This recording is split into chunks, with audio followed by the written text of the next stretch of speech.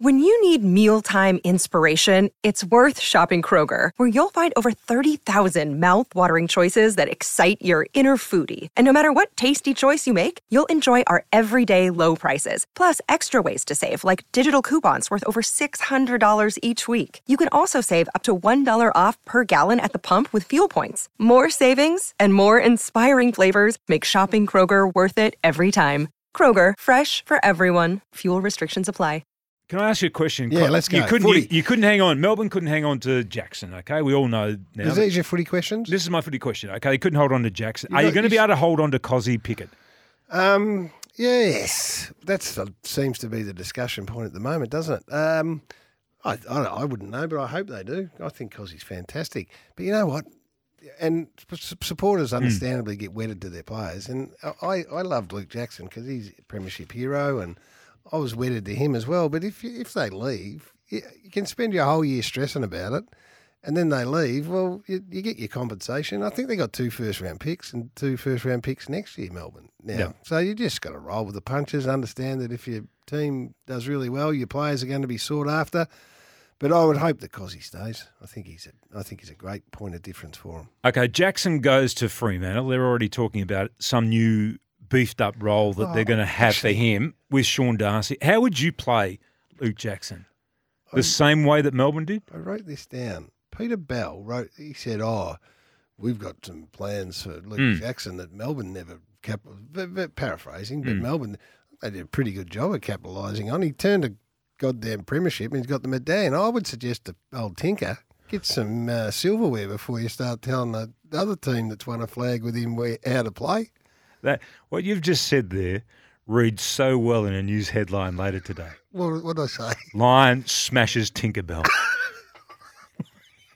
You've just smashed him. I didn't mean to smash him. You just did. I did. You said do a little double take when Tinkerbell started to make. I'm going to keep going with this. I'm going to keep asking you. Started to tell Melbourne how they didn't get the maximum out of Luke Jackson when he turned a premiership on its head. But how often did Melbourne play Jackson and the skipper together at a centre bounce, Say, and Maxi?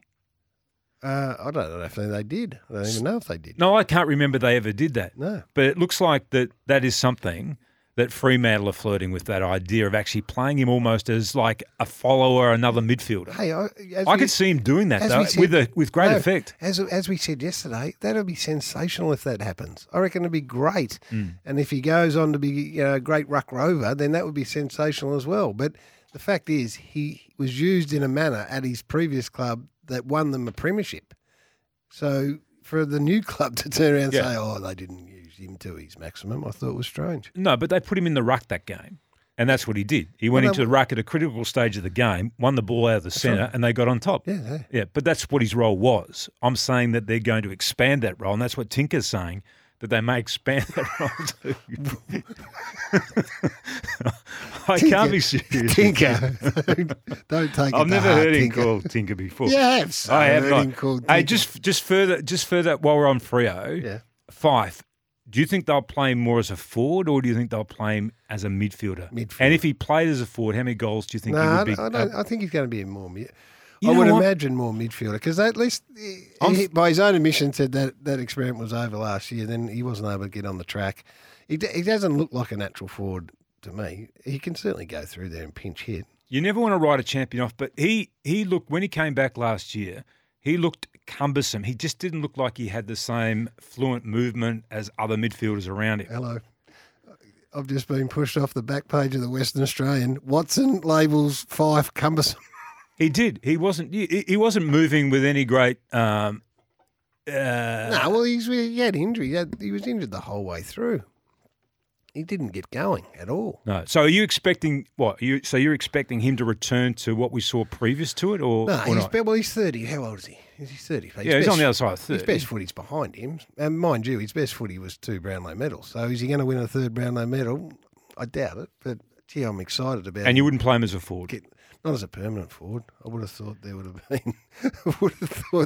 been. Some more midfield. I'm just reading some of these things, the headlines. Okay, I've got this other question for you about Wright and Wiedemann. You know Wiedemann really well. You saw him at Melbourne for many years. Yeah. Okay, so now he's been recruited by Essendon. They've got Peter Wright, who was a revelation last year with the way that he played, one of the best big forwards in the game last year. Can you see how those two guys are going to complement each other the way they play? Do you think it's going to be a success for Essendon, those two guys in the forward line? Yeah, so the footy that was best that Sam Wiedemann played at Melbourne that looked to be capable of being regular senior player was when he, I don't know if it was a confidence thing with Sam, whatever, but he just started crashing packs there for a period of time as a push-up centre-half forward that would get up and hit the wings and the logos. And he didn't necessarily mark them because he got his hands to so much footy, Sam, and then wasn't able to complete the play. But there was a period of time where he was crashing packs and spilling the ball and giving the opportunity. So that sort of stuff, if he gets back to that, then Peter Wright can do what he's been doing, play a bit deeper, and so that could work. I hope it gets a chance. Can they though? Can you see? This is the point I'm trying to make here. Are they too much alike in the way that they like to play? It's not so much about them being alike. It's more about Sam Wiedemann. Tim. It's about whether he can fulfil. There's no guarantee that he can be a week in and week out senior player yet. And that was proven at Melbourne. He just wasn't able to bed it down. Melbourne was screaming out for him to bed it down.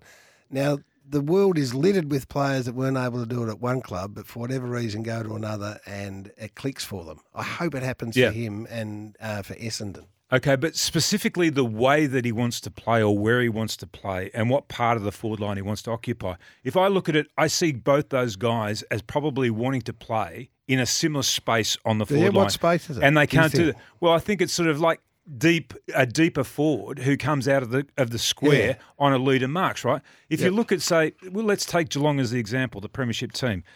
Hawkins occupied that role, but then Cameron was able and capable of going way up the ground and looping around with his left foot. Rowan's got extraordinary speed, so he played a different role. My point is there a greater difference a point of difference between those guys? Yeah, I think so. A big enough point of difference. I reckon Wiedemann can play 30 plus. 30 metres out. Higher. Yeah. And as I'm saying to you, Melbourne never did that, did they? He was hitting the logos. That's what I'm saying. At his best little 10 or 12-week period, whatever, he'd hit the logos, smash the pack, not necessarily mark it, just, the dumb kick out of defence that you need sometimes. That was sort of his role. But this is, again, what we talked about yesterday is don't be predictable with this. I mean, you just can't say, Essendon will work because Peter Wright's going to play 0 to 30 and Wiedemann will play 30 plus. Mix it up. They've got to be able to play both roles at various times. Peter Wright can look at him and go, right, you go deep, I'll go forward, all those sorts of things. So, But forwards do have a natural hunting ground, don't you think? Like the best forwards? Yes, but less and less. Less and less. You've got to be more flexible and more prepared. Like, what's the hunting ground for Jack Riewoldt now as compared to what it was? Well, Jack's been pushed deeper probably as a forward. So but he was always capable. He was always natural as a forward further up the ground. He was a goal square full forward initially. But if you look at Carlton's combination, they complement each other beautifully, though, don't they? I don't think anyone's suggesting that Wiedemann and Wright are going to become Curnow and Mackay. No, and I'm not suggesting that. No, you're either. not. I know you're not. But that would. But I'm saying for both of those players to play in the same team, one of them's going to have to change a lot about the way they play. I don't think, for that to be successful. No, I think Sam Wiedemann's one that's got to fit in. It's not Peter Wright having to fit in around Sam Wiedemann. Sam Wiedemann's got to fit in around Peter Wright. And it'll be up to him to whether he can do it or not. Jake Stringer's become a talking point because of the fact that he's broken down with a hamstring again, and now there's some suggestion that he won't be available for round one. If you were Essendon now, do you sort of try and go back to the beginning of a preseason for him? And say, okay, let's not even try and get him back early. Let's just develop a new plan for him and see if we can't have him available for round 4 or 5 or 6 or whatever it might be. So I'm not dodging your question on this one, right? But if I'm Essendon and I was listening to this, to have me, in this instance try and tell them what they should do with Jake Stringer, there's no doubt that they would have had programs in place for Jake Stringer. Like I could say, they've got to strip it all back and go and do a 8-week block and say, let's get him right for round 6. They would have had all this. I saw him on the news last night. He didn't look fat. Like, he looked the same to me. The narrative now is like, he's massively overweight and hadn't done any work, therefore he's done his hammy. That didn't look, I don't know, I'm not down at Essendon, but I would imagine that they've been, if you had Brad Scott in here, he'd be he'd bristle at the suggestion that they haven't had an absolute focused approach to Jake Stringer and his program and where he should be and how he's going to. He would say, "Yeah, well, of course we do. What do you think we are? Stupid? It's just done a hamstring." So now we get back and we rehab the hamstring. Yeah, but the hamstring's on top of a groin that they were trying to manage. Yeah, well, that's what, and that's their problem. Yeah. Like there's one injury that's led to another injury, and that's because they haven't necessarily been able to put the time, or he hasn't been able to put the time and effort into the work on the track. Would you think Brad Scott, as a new coach, with Jake Stringer as his match winner, would not be across every single thing that they've done with him from day one in terms of his preparation?